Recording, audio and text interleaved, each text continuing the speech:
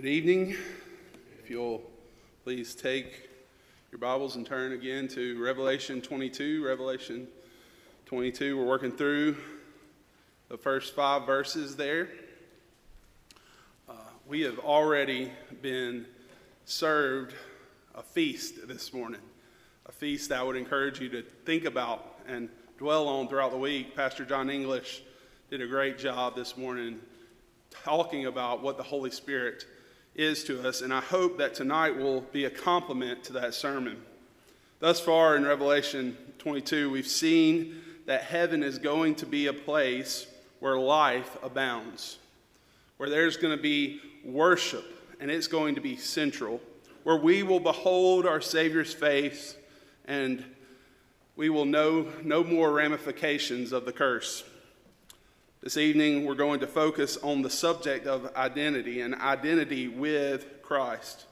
Heaven will be a place where we will fully embrace our relationship with Christ. There will be no more hindrances of the flesh, the world, and the devil.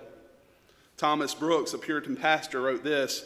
He says, "If our souls are fully assured that God has loved us freely, received us graciously, justified us perfectly, pardoned us absolutely, and is going to glorify us everlastingly, then we cannot help but to love what he loves, embrace what he embraces, and be one with everyone that is one with Jesus." This is the ideal identity for the Christian. And tonight, my aim is to show you that this is what we will have in heaven perfectly, and what we can strive for here on earth. And as I read the passage this evening, I would encourage you to take special emphasis on the last words of verse 4, because that's where I'm driving from. This is sort of where we have a pasture seat to look at. Revelation 22, verse 1. Then the angel showed me the river of the water of life, bright as crystal, flowing from the throne of God and of the Lamb. Through the middle of the street of the city, also on either side of the river, the tree of life with its 12 kinds of fruit, yielding its fruit each month. The leaves of the tree were for the healing of the nations. No longer will there be anything accursed, but the throne of God and of the Lamb will be in it, and his servants will worship him. They will see his face, and his name will be on their foreheads. And night will be no more. They will need no light of lamp or sun, for the Lord God will be their light, and they will reign with him forever. Let's pray.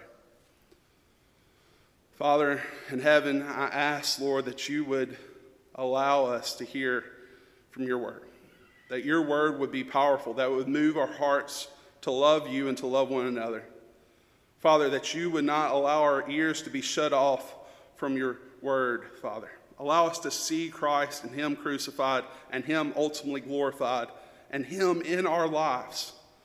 Father, I pray, Lord, that you would give us minds and hearts that seek to please you this evening. In Jesus' name, amen. His name, his very name, our Savior's name, will be written on our forehead. A person's name historically has often been tied to their identity. All of life is based on our identity, who we are versus who we think we are. And unfortunately, we live in a postmodern relativistic culture where we as individuals have been deceived into thinking that we choose who and what we will be. Let me give you an example of this. It doesn't matter if you were born male or female. In our culture today, you get to choose your sexual orientation and how you live based on what you desire. This has been proven really even in the last few weeks. We've seen our president issue an executive order where biology no longer matters in regards to sports. If you are biologically a boy, you can now play girl sports if you only identify as a girl. Actually, there's a movie that's getting critical acclaim That shouldn't be surprising to you. There's a movie coming out that's getting critical acclaim trying to normalize this behavior. We live in strange times, a strange world. Some parents right now are choosing not to name their children until the child is old enough for themselves to choose based on their own desire, their own identity, their own gender. In the coming years, we are going to be inundated. Your children will be inundated with terms like gender fluidity and identity. Those terms will be normal vocabulary in normal conversations. We live in a world where our God-given identities are being skewed by our fallen natures. Now, this isn't the only identity crisis we have going on in the world. People are finding their identities, their hopes in all kinds of places, whether it be our race, our positions in this world, or our employment. Husbands and fathers are finding more confidence in their labors at work than shepherding their home. They would rather spend time doing paperwork, crunching numbers, and strategizing about the next big move than to open the Word with their families, to point their families, their very children, to the person of Christ. People right now are trying to find their identities online, in social media. They are clout chasing, fishing for compliments. The world has even come up with a term called grandstanding, which means that you're acting in a showy manner just to attract attention.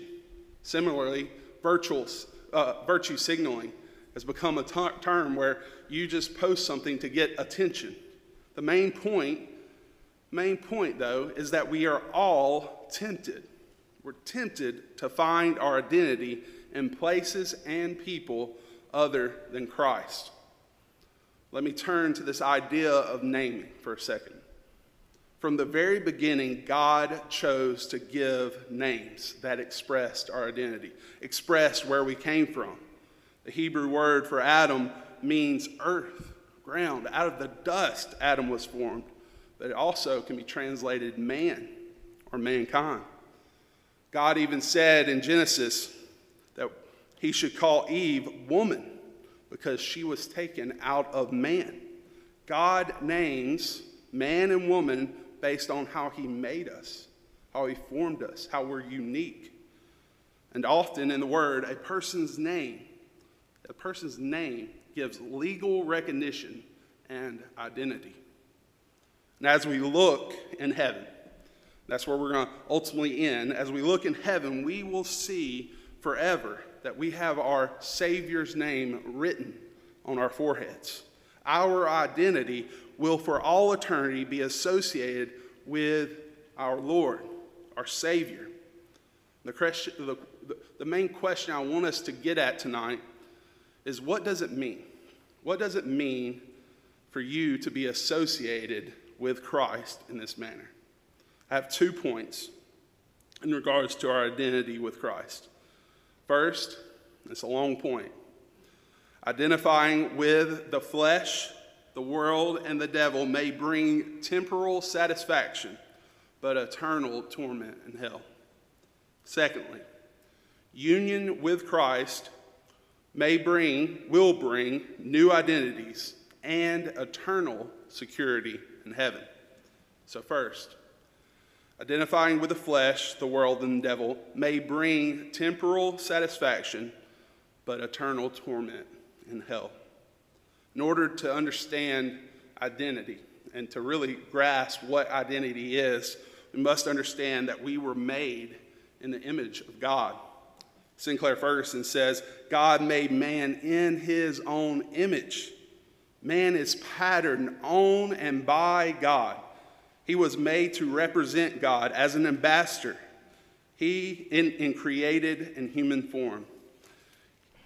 To be image bearers means that we are created in the likeness of God and that we are to carry out the works of God. As image bearers, there's a sense of being who we are and a sense of doing what we practice. We were created with minds and hearts and wills that demonstrate likeness with God. And we were also created with an ethos, an ethic, a morality, and a law written on our heart on how we are to carry out the works of God. Yet, since the fall, the image of God cannot be fully seen in you and I. And why is that? Because we have severely deformed it by our sin. Since the fall, the Bible shows us that our being is sin and our doing is disobedience. Romans 3 says, none is righteous. Our being, no, not one. No one understands. No one seeks for God. All have turned aside. Together they have become worthless. No one practices good, not even one. This fallen fleshly nature even remains in converted people who identify with Christ. Let me give you a couple examples from the Bible of image bearers embracing the flesh rather than carrying out who they were meant to be and what they were meant to do. So let me start with Noah and the ark. We're very familiar with Noah and the ark. Noah seemed to be the only man on earth to have faith in God. Genesis 6:9 says that Noah was a righteous man. His being was righteous, blameless in his generation, and that he walked, he practiced, he walked with God. His identity was rooted in his relationship with God. Yet, what happens? After God rescues Noah and his family from the flood and then destroys the rest of mankind, what does Noah turn to? Noah reverts back to finding hope in the creation. He reverts back to finding hope in the creation rather than the Creator. He becomes drunk and exposes himself to his family. Though this man was full of faith and righteousness, he was still subject to this fallen condition. Likewise, we should not be surprised when men and women who claim to be Christians, identify with Christ, sin in our congregation. We should not be shocked when they are overcome by the temptations of this world. However, we should be shocked, we should be saddened when Christians sin and don't repent. When their sin controls them instead of the grace they find in Christ Jesus. It should sadden us when Christians become more comfortable in their filth rather than embrace the forgiveness freely offered by God.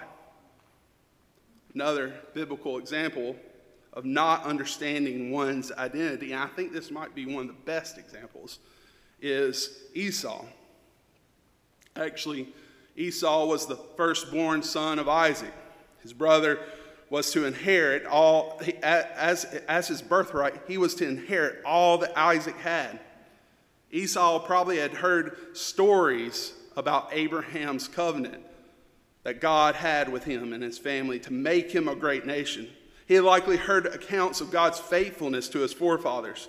Yet this man, Esau, traded his birthright, his very identity, to Jacob for what? A bowl of soup. A bowl of soup. Can you imagine?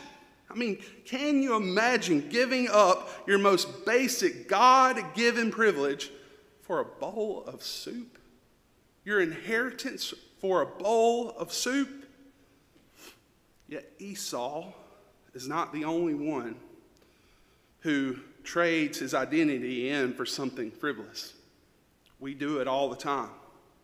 We often find rest in sensual worldly pleasures, find rest in wealth, find rest in idols. Let me ask you a question. When you are on your deathbed, you've spent 80 years of this life plugging along, and your whole life is staring you in your eyes. Do you want to say, I'm so thankful that I got to fulfill all my urges, all my pleasures in this life. I'm so thankful that my mind is now full of perverse images. I'm so thankful that I wasted hours upon hours scrolling through social media or playing that video game. No, if you identify with Christ, you don't want that to be your end. You don't want that to be your lot. We need to remember that the pleasures of this world are only momentary. They're momentary. But the judgment of God is eternal. I want to give you a final illustration that came even this past week of a false identity. Many of us witnessed a horrific example of someone who claimed identity with Christ, yet his practice was that of a wolf. Christianity Today highlighted a story of a well-known preacher, apologist, Ravi Zacharias, who has passed away last year. In the story, the author reveals all of this man's perverse activity, his abusive behavior, and how he embezzled thousands upon thousands from the ministry's foundation to support his perverse activity. He seemingly was a great actor putting on a show. Like the Pharisees, he spoke but did not practice. He carried with him knowledge, yet holiness did not follow.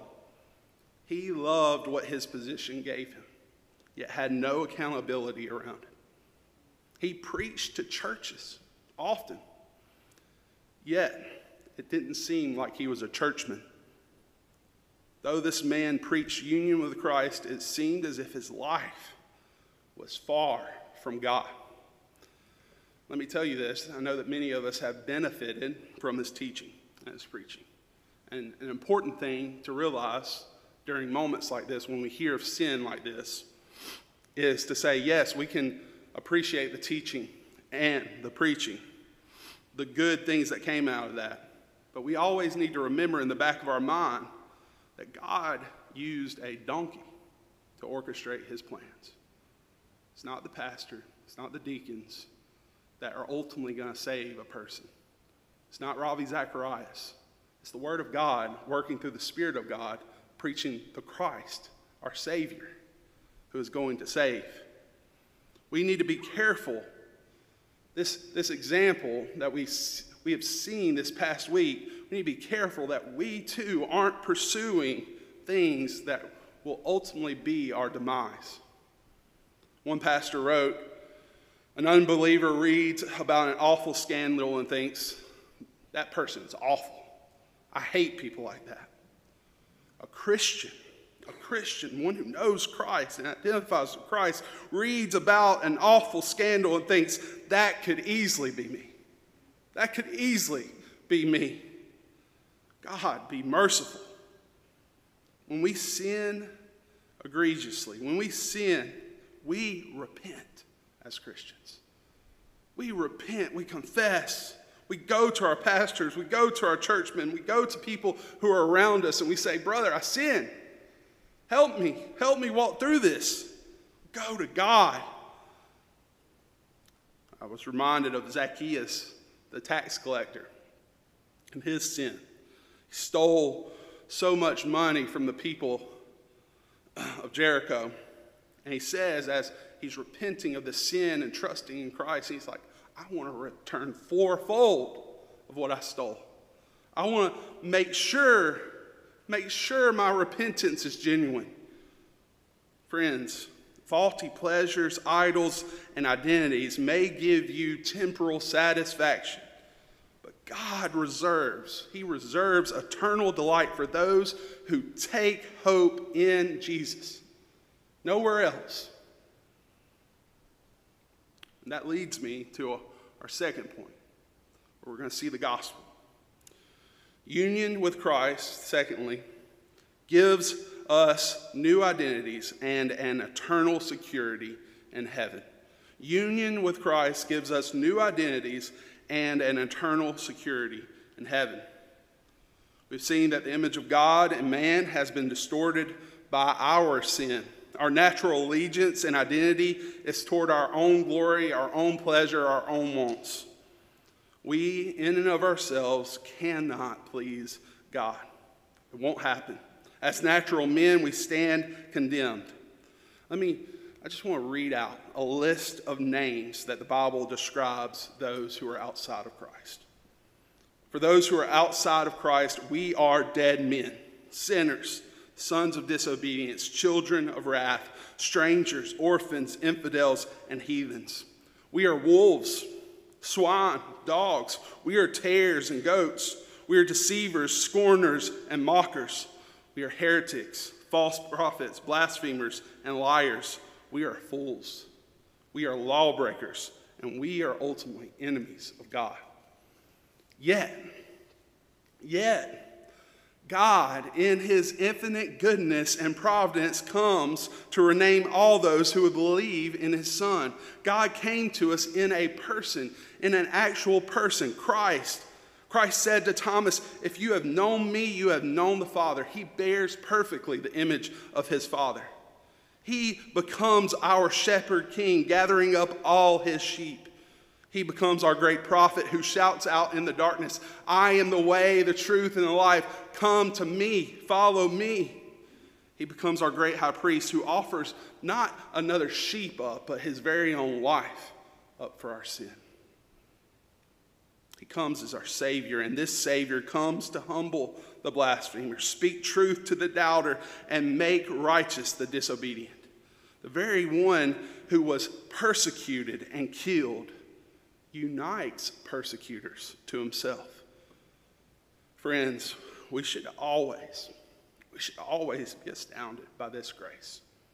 This should astound you that he would come to you in this manner, that he would give you this grace. Out of love, God predestined us for adoption to himself. We're no longer orphans. We're sons through Jesus Christ. Jesus becomes our older brother, and not only does he become our older brother, he guides us to eternity. He doesn't leave us here. Ephesians 1:10 conveys that Jesus came so that we might be united to him for all eternity.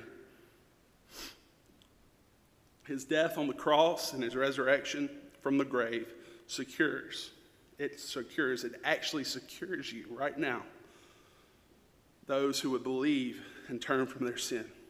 He has come to redeem man and to present you and I fully as image bearers, his image bearers in heaven. If you'll flip over to Romans 6 for a moment, I want to sort of show you a dichotomy of what we were and what we will be. What our identity was and what our identity will be. Verse 5, starting verse 5. Paul says, "For if we have been united to him in a death like his," hear these words. Allow these words to encourage you. I love when Paul uses these words. If we have been united to him in a death like his, we shall certainly be united with him in a resurrection like his.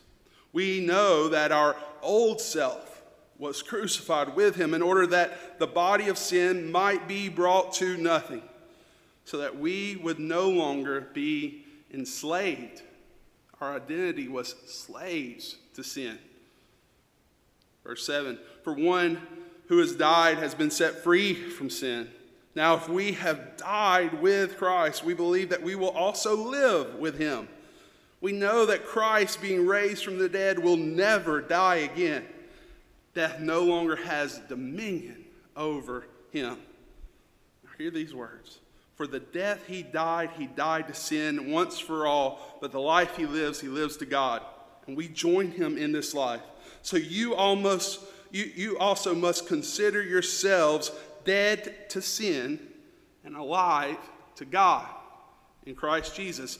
Your identity is now one that says sin is no more, but I'm alive to God in Christ Jesus. It's where you're resting. And Paul describes a great salvation from death to life.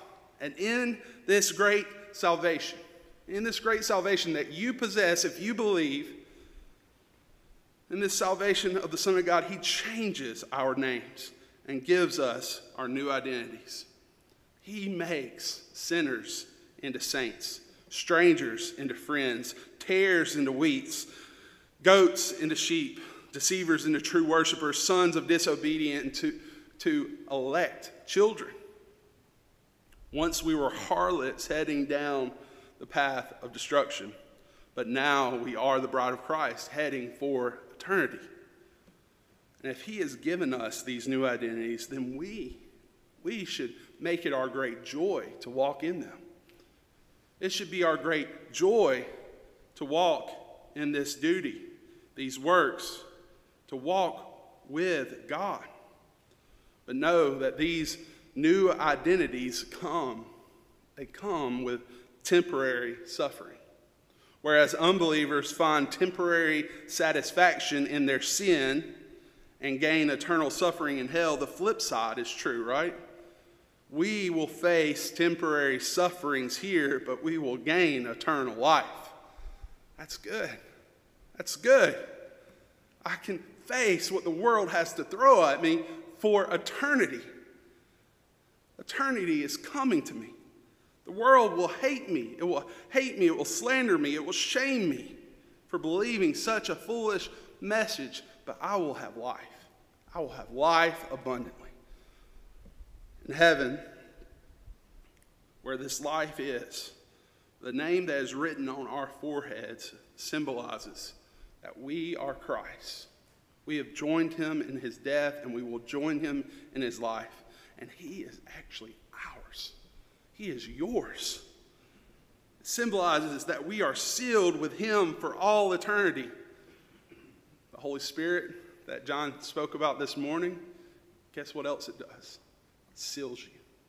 It's our guarantee for heaven.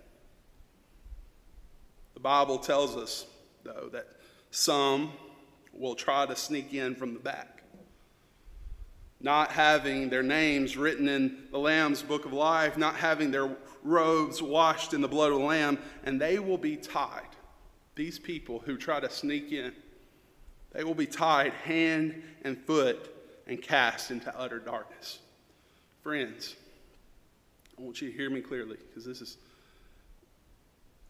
I've been humbled by this week. It's easy. It is easy for you to fool your neighbors. It's easy for you to fool your friends. It's easy for you to fool your family. But God will not be fooled. He will not be fooled. If your identity is not in Christ, if you are not united with Christ, hell is the place in which you will go. But tonight you can put your faith in Christ. You can come to him. You can repent of him. And guess what he says? He says, "Come to me, all who are heavy laden, and I will give you rest. I will take the burden off of you." He says, "Come to me. All that the Father gives to me will come to me." And guess what? He will never cast you out. All those who identify with Christ, who are united with Christ, will have heaven. They will join him in heaven. And tonight, I love the fact that we get to end the Lord's Day today by taking the Lord's Supper. This meal is yet another tangible reminder of our identity in Christ. We get to come to the Lord's table and remember his death, a death that we are partakers in. We get to remember that he bore the penalty for our sin. We get to remember that his body was broken and his blood was poured out to save us, to actually save us and present us in eternity with him. This meal is meant for those who unequivocally identify with Christ. It is meant for those who are leaving sin behind, repenting of sin, and who are coming to Christ still. Acts 2 says, "So those who received his word were baptized, and they devoted themselves to the apostles' teaching and to fellowship and to the breaking of bread and prayers." If you have believed and are believing and have been baptized in a biblical church, you are welcome to come to this table. After I pray, the servants can come. Father in heaven, I thank you for your word. Thank you, Lord, that you are a God who is gathering up your sheep. Thank you, Lord, that you have presented such a beautiful sacrifice, your very own Son, so that we could identify with you, that we could take our hope in you and in Christ. Father, I pray even now, if there is someone, Lord, that does not know you, that they would run to Christ, that they would believe upon you, that they would speak to someone about this great Savior.